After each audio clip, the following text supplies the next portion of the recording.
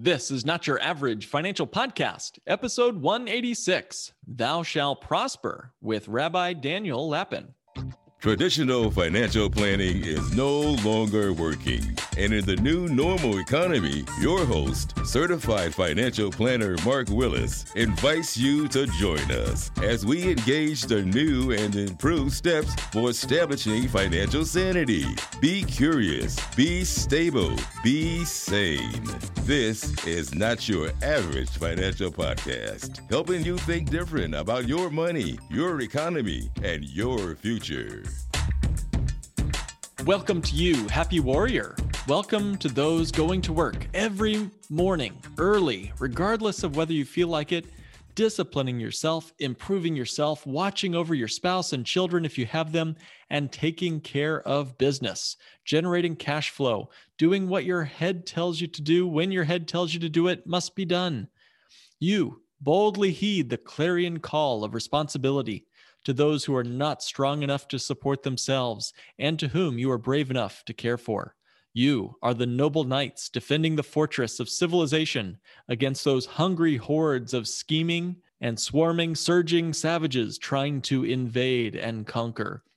What you and your fathers have built is what those barbarians out in the street, those mobs, those protesters, yes, even after they destroy the civilization you built, as they rapidly crawl through its wrecked ruins, they know they will still live better in those wrecked ruins than in anything they could have ever built themselves. Because you are not a tennis ball floating down the gutter of life. You have your hand on the steering wheel of your life, as William Ernest Henley's great poem Invictus says, I am the master of my own fate. I am the captain of my soul. Because you, Happy Warrior, are not a tennis ball floating down the gutter of life, and it is my great honor to serve you this episode today. Thank you guys for allowing me to introduce the episode just like our guest would on his weekly podcast. The guest today is Rabbi Daniel Lapin. And with that kind of an introduction, you know his episodes are chock full of inspiring and engaging material. Yes, a rabbi for sure, and one that absolutely engages all of the 5 F's of our life as he describes them: your faith, your family, your fitness, your friendships, and your finances. So who is Rabbi Daniel Lapin? Rabbi Lapin was born into a prestigious Torah family. He was a student of his father, Rabbi A.H. Lapin, who served the Jewish communities in Johannesburg and Cape Town, South Africa. Eventually, he immigrated to America with his wife, where they established Am Echad Synagogue in San Jose, California. In 2002, Rabbi Lapin wrote his best-selling book, Thou Shalt Prosper, The 10 Commandments for Making Money. This book continues to sell well, as does its sequel, Business Secrets from the Bible. And it has been translated into Chinese and Korean, among other languages. In 2007, Rabbi Lapin, along with his wife, Susan, founded Life Codex Publishing, where they began publishing and producing audio CDs and DVD materials, as well as books and other works from other authors that promote traditional values and learning.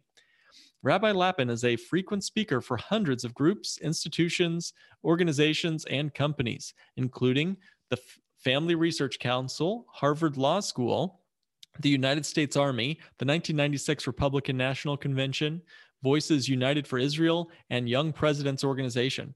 Rabbi Lapin was even the keynote speaker at the congressional bipartisan opening of the 106th Congress of Washington, D.C. Rabbi Lapin is a weekly audio podcast host and presents thousands of years of ancient Jewish wisdom emanating from the Bible in ways that impact and improve modern daily life. So guys, I won't make you wait any longer. What a great, wide-ranging, and funny conversation with Rabbi Daniel Lapin. Rabbi Lapin, welcome to the show. Thank you, Brock. This is an opportunity I've been looking forward to. Well, likewise, I know a lot of our audience might already know who you are, but would you mind, first of all, take us to one of your maybe the most adventurous journey you've ever been on, and then I'd love to go through a bit about who you are.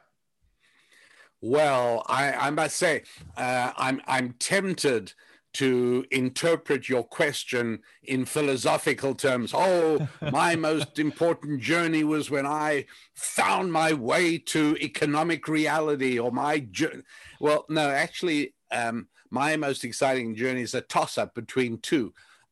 One of them was when I tried to threaten my parents. I was in my early 20s, and my parents taught me that ultimatums must never be yielded to, and I gave my parents an ultimatum. The other side of which was that if they failed to comply with my outrageous request, I would say goodbye and set off on a motorcycle trip across Africa. And I'll never forget the shock and the sheer terror that traveled down my spine as I clearly heard my mother smile at me and say, "Well, I hope you do enjoy the trip." And at that point, my own stubbornness and pride prevented a back down. And so I successfully managed to get the Duckham's Oil Company to sponsor a trip. And the African Road Federation gave me credentials. And I actually did a motorcycle trip through about 2/3 of Africa. So that was certainly an adventurous trip. Absolutely. Well, that's not where I thought you'd go. I thought it would be one of the trips across to Hawaii on water, but I had no idea. No, you're right. That's, the other one was with 3 young kids. My wife and I decided to sail our sailboat to Hawaii from Los Angeles, and that was a very exciting 22-day journey. So that would be another. Wow. Those two vie for top spot and I have many wonderful memories of both those 2 trips. I'm pleased I did them both, but my parents were not crazy about the first, and my in-laws were not crazy about the second. Well, you're a noted writer, you are a noted speaker, and you're traveling all over the world now. Would you mind telling our listeners who is Rabbi Lapin, who and what is it that you stand for, and why are you crossing the globe virtually and via airways and other ways to share your message? Yeah, I wish I could say that it was because of my genius or my accomplishments or my personality. I'd even settle for my looks, frankly, but it's none of the above. It's very simply that I was privileged to have extraordinary teachers that managed to drum into me not only the fundamentals, but a great deal of the vast landscape of ancient Jewish wisdom. And essentially what that equipped me with was the results of perhaps the most successful and comprehensive longitudinal study of effective living that is available. In other words, the story of the people of Israel, who in good times and in horrible times, and in hospitable and moral regimes, and under conditions of dreadful tyranny, in all these times and in all these many different places over hundreds and hundreds of years, Jews have been disproportionately good with money. And I decided that this was something that a lot of people would like access to. And I needed to find out, is there any reason this was unique to Jews? For instance, if it turned out that fundamental to financial success was circumcision, I dare say many men would prefer poverty. So, right. I had to decide, what was this all about? And it was a lengthy period of investigation for which my many wonderful teachers had adequately equipped me. And so to the extent that I am in demand as a speaker and as a broadcaster and as a writer, and I'm grateful that I am, it's only due to one thing, and that is that I'm able to make accessible to anybody of every and any background the principles and the timeless truths of Jewish wisdom that has produced fundamentally disproportionate economic success. Thank you for that. I'd like for you to tell me how you define the happy warrior. Who is the happy warrior? Yes. So the background to that is that I call my listeners on my weekly podcast, I refer to them as happy warriors, and I think of myself as a happy warrior. And the reason is because let me tackle the warrior aspect first. I'll do the happy afterwards. The term, by the way, is not my own. It was coined by William Wordsworth, an English poet who wrote a poem about the happy warrior. And but I loved the term. I thought it made a lot of sense. And warrior because well, let's conduct a thought experiment right now. Are most people going to be listening or watching this discussion, Mark? It's a split, but I'd say most are our listeners. Okay, well then I'm not going to go to the trouble of actually performing this experiment in real life in front of the camera, but I'll just describe it. And what I'm going to do is I'm going to take one of these big glass jars, about 18 inches high. And I'm going to put a layer of green marbles at the bottom, and above that I'll put a layer of red marbles, and above that again another layer of green. And I'm going to alternate green and red all the way up till I'm up about a little more than halfway in the jar. And now, if you'll pardon the horrible noise it's going to make, I'm going to start shaking this jar. This is a thought experiment. And as I shake, you can all see that what's happening is the marbles are all beginning to migrate. And after no more than about 30 seconds of shaking, all semblance of a pattern has entirely vanished. Mm-hmm. Now, my question is, for how long more? It took 30 seconds to destroy the pattern. How long will it take me of shaking for the pattern to return, even only briefly? I gotta believe thousands of years. I can't imagine. Yes. Yeah, forever. Yeah. And how about if I make it easier? I'll accept vertical patterns, and I'll even accept horizontal. You know what? I'll accept any recognizable pattern at all, and your answer stays the same. Forever, it's not going to do it. That's one of the most potent and convincing demonstrations that we live in a bizarre world. We live in a world of not only physical gravity, which is not fully understood. I mean, we all know what gravity does. We all know that it'll make an object accelerate towards the center of the earth at 10 meters per second squared, or 9.8 to be exact. But none of us know exactly what makes gravity work. We also don't know what makes entropy work. Entropy means that there is a pull towards disorder in the world. We don't understand what or how, but we do know that we can have a kid tidy up his room, and then 3 days later it's an absolute mess. And the answer is chaos is the natural order of things. If I don't maintain my car, it's going to turn up to be a heap of rust. But again, for how many hundreds of years will I have to watch a rusty wreck before it turns back into a shiny Toyota or Buick? And the answer is never. It's just not going to happen. This is a weird thing. Now, the only reason we're not pulling our hair out, those of us who have any left, the reason we're not pulling our hair out of this is because we're just used to it. It's taken as absolutely normal. And we don't give it a second thought.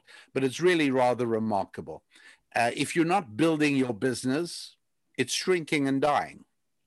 That's just a reality. If you're not maintaining your car, it's dying. If you're not paying attention to nurturing your family spiritually as well as physically, it's dying. It's not going to endure as a strong, unified family. All of this takes work. And it's literally from, I myself my information, as I told you, is not from my own original brilliance, but it's entirely from ancient Jewish wisdom. And so the verse early in Genesis that says, and God put Adam in the Garden of Eden to work it. Now that's really important. And what's equally important is that there are other verses where the translation says to worship. For instance, God said to Moses, tell Pharaoh, let my people go so that they may worship me in the desert. Or at the end of the book of Joshua, the very last chapter, chapter 24, Joshua gets mad with the people and he says, you know what, you all can do what you like, but for me and my family, we will worship the Lord. But on the work side, God put Adam in the Garden of Eden to work it, or in Exodus chapter 20, 10 commandments, 6 days you shall do all your work. And that's what every English translation that I've ever looked at does with those 4 verses I've just described. But only when you have access to the Hebrew, this is the part where I say everyone needs a rabbi, Mark. It's a bit of a self-promotional thing because I like staying employed. And so what I'm able to share with your audience is that if you look in the Hebrew, every one of those instances uses the same Hebrew word, oved. God put Adam in the Garden of Eden to oved it. 6 days you must do your oved. As for me and my family, we'll oved the Lord. Let my people go so that they oved me in the desert. And this is really rather remarkable because what it really means is that taking care of business is just as, it's the same thing as worshiping God. Mm-hmm. You know, why Same should that word. be? Yeah, why should my pursuit of money in any way please the Lord? And the answer is very simple, because that's not what I'm doing. I'm obsessively preoccupied with supplying the needs and desires of his other children. And in exactly the same way that as a father myself, I get a genuine thrill of delight when I see my kids helping each other. That's what our Father in heaven feels towards us as well. And so no Jew says, oh, please, God, you know, let me find $300 lying on the street. I've got to pay my car payment this month. We never say that. We always say, please open my eyes so that I can see more people in need of my services. That's all I want to do. I want to serve people. And so that's why customer service and worship service are all the same concept. And from the point of view of our Father in heaven, I am serving him by serving his children, regardless of the fact that in my mind, I'm looking for my paycheck or I'm looking for my profit. That's neither here nor there. The motivation isn't as nearly as important as the action itself. And the action of business is taking care of God's other children.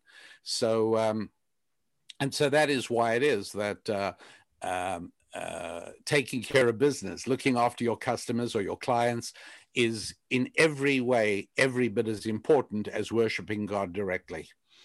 The minute I get up out of bed and I'm ready for the day, I am tackling the challenges of an entropic world where Yes. if I don't keep at it, basically I'm running up the down escalator. And that's what a warrior is. You got to recognize the world, things are against you.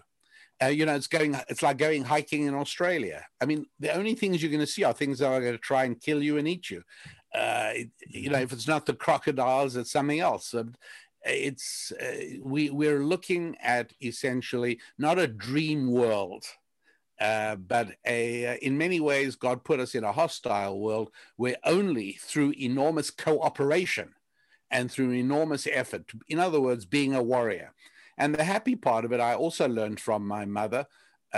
One day I was whining and grumbling and complaining, and she said, I've had enough of this. From now onwards, you are going to be happy. My mother was a British woman, no nonsense, stiff upper lip.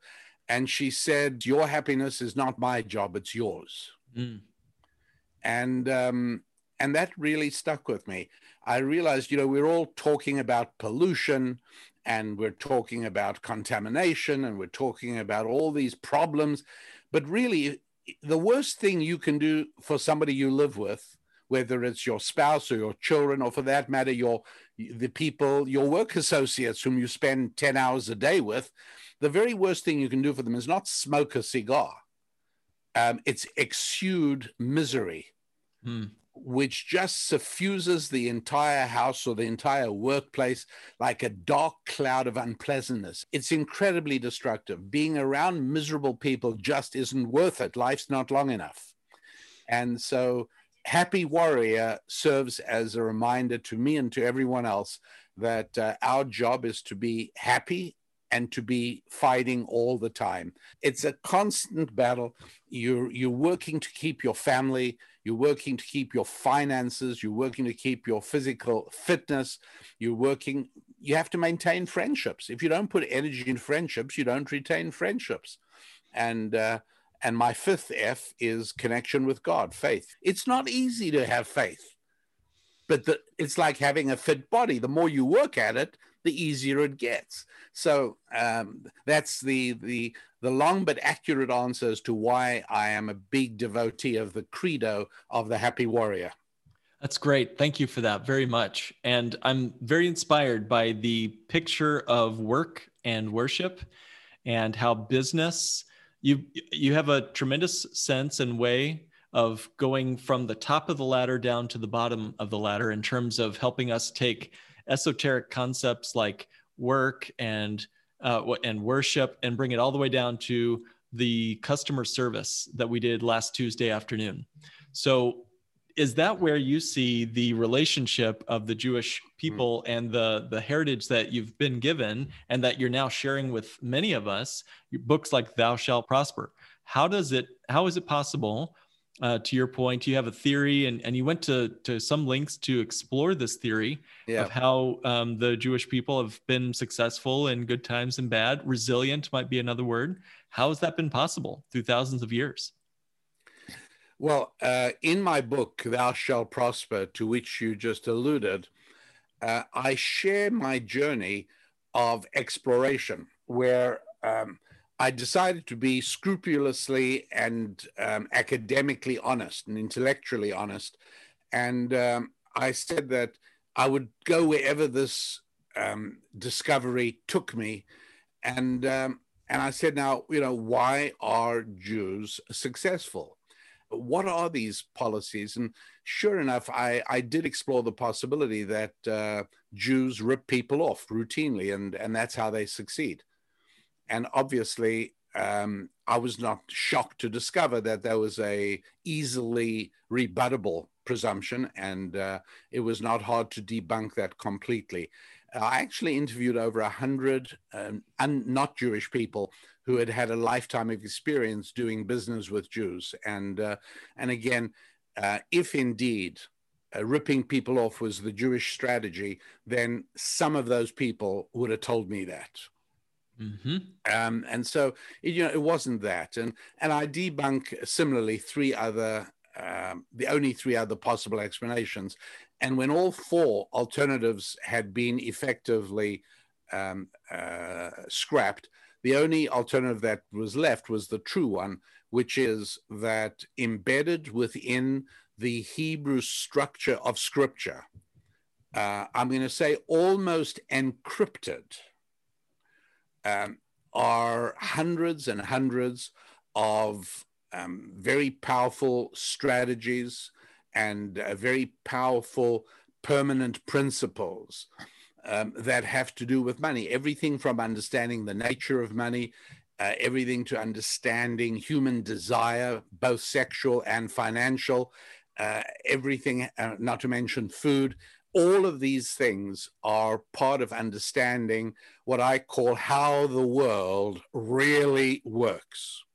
And that is essential for business. IQ is absolutely not essential for business. Typically, the people with the highest IQ in the United States serve on the faculties of major universities. And anybody with any experience in the financial services sector knows that almost nobody in America is worse with money than university professors and other intellectuals. They look down on it, and not surprisingly, they're terrible at it. So IQ has nothing to do with it, but understanding how the world really works has everything to do with it. When did you realize that you had a capacity to communicate these eternal truths to the rest of the world? And maybe what's the biggest missing piece for those just getting started in life that you feel like if you could just give them this principle or that principle, you'd get them along on the way? Mark, you're asking incredibly original questions. I know you've probably done many interviews as I have, And after a little while, you can actually draw up a list of the questions you just know you're going to be asked. Well, had I tried that with you, I'd have failed totally so far. I'll tell you why. I'll tell you why. Look, I knew from the youngest age. I should tell you, I grew up in the home of a famous rabbi, and I come from a long line of distinguished rabbis, of whom I am the least. And I knew beyond a shadow of a doubt from my childhood that when I grew up, what I was going to be was almost anything but a rabbi. And I think that one of the things I discovered is that if you are somebody for whom the good Lord has a destiny, and you decide, like Jonah did in the book of Jonah, to try and escape your destiny and do something different, the good Lord whacks you. And the longer you resist, the worse the whacks get. Well, suffice it to say that I got whacked pretty good. And you see, I was absolutely not interested in this line of work. Honestly, I was more drawn to the life of a pirate than a rabbi. And I became an electrical engineer, and I got a job at Philips. It's a large Dutch electronics conglomerate. And I was designing communication equipment, military communication equipment. And I'd walk in the morning, and I'd sit down in my little cubicle with my slide rule and my calculator and my drawings. And I would then work on what I'd been given, which was a tiny little corner of a vastly complex piece of equipment. And then once a week on Friday mornings, there was a group meeting where I would meet with all the other people who are also doing small sections, and we would meet with somebody above us who'd sort of make sure we were all integrating properly with one another, and then back to your cubicle. And I was finding myself suffering from deep existential loneliness. I was literally occupied with things, not people. And one day at lunchtime, I'm in the canteen, and I'm again by myself. I can't stand the loneliness. And I see two nice looking guys sitting at a table. There's another chair at the table. I walk over. I said, "You guys mind if I join you?" Perfectly cordial. Take us to sit down. We start chatting. And what do you do? I say, "I'm working on a small corner of the transmitter design of the communication project." I gave everybody around the company knew what the project was.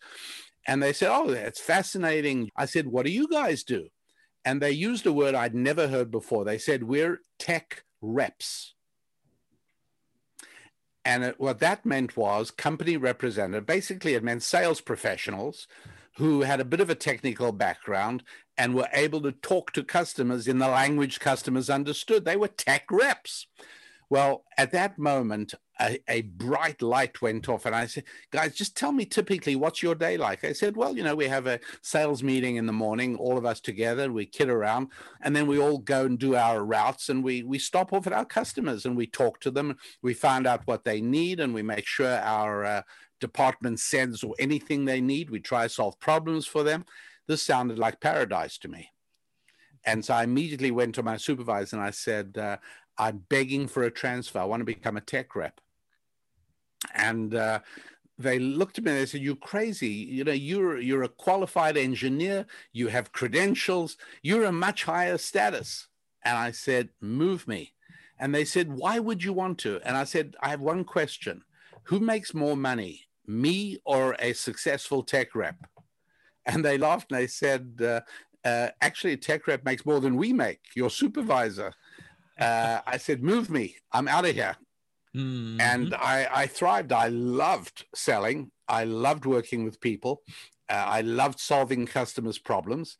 And that was when I realized that I'm not able to interact with things. I need people.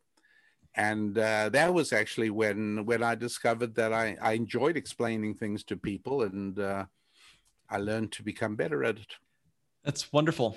I have a short follow-up question, and that is simply this. What, in your mind, what is money, and why does it matter? The important thing I would say, in explaining what is money, I will shock you and tell you, well, I probably won't shock you, but I'll shock some of our listeners when I say that money is not physical or material. Money is entirely spiritual. And that's why it is that it's so very difficult to define. Yeah. We all know economics 101. Money is a medium of exchange, blah, blah, blah. It all means absolutely nothing at all. The fact is money strips of colored paper or metallic discs that clink in your pocket? Or how about if you write a check and give somebody a check for $10? Have you just created money? Or how about if you don't write anything, you just shake hands with a person and say, I'll give you $10 on Friday. Have you just created money? Or is money the orientation of iron oxide molecules on the back of your credit card, or ones and zeros on your bank's hard drive?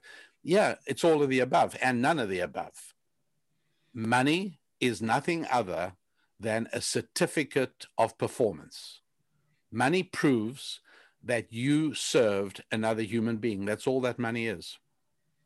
So it could be a paycheck you receive from your boss, or it could be the 30 clients you have, but it's a certificate. Say again, a certificate of good performance.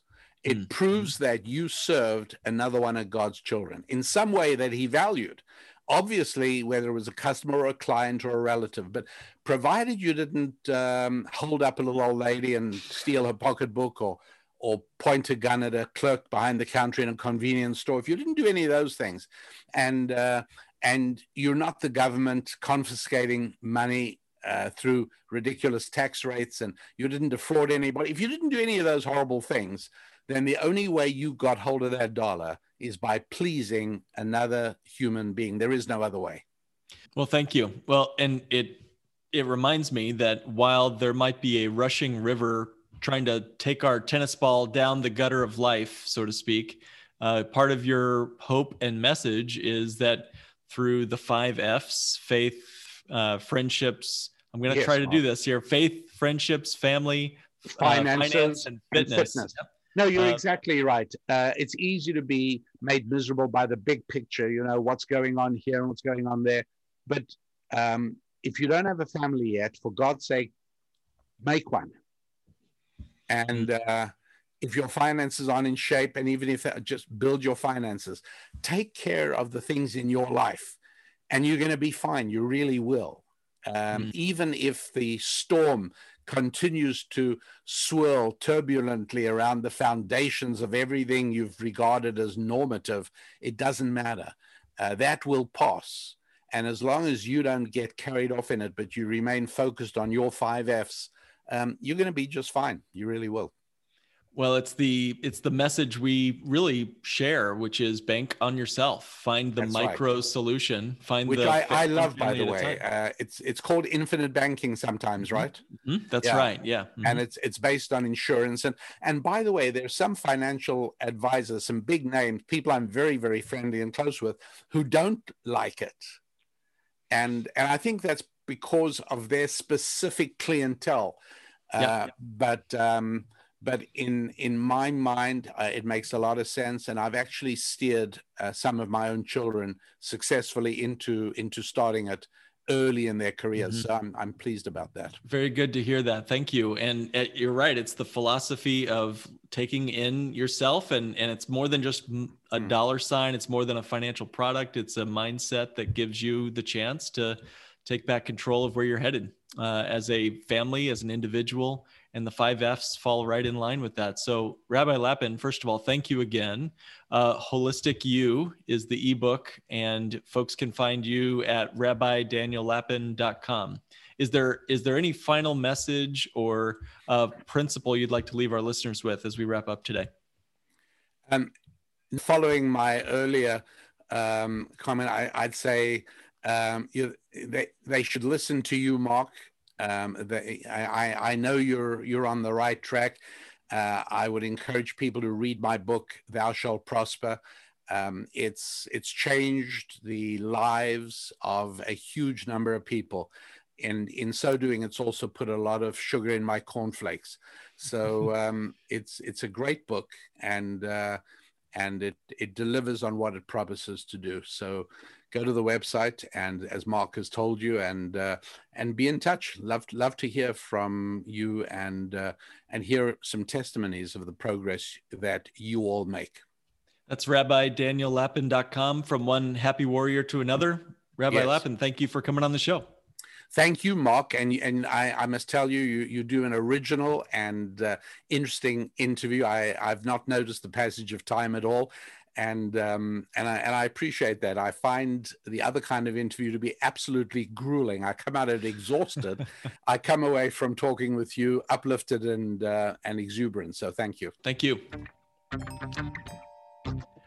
Well, thank you again, Rabbi Lapin, for coming on our show. As you guys can tell, he's an incredibly intelligent, remarkably wise, and insightful rabbi. He's absolutely given a lot of thought to his words and his principles for life and living, his faith, family, fitness, friendships, and finances. The 5 F's are something that I think was a major takeaway for me as I listened to him speak.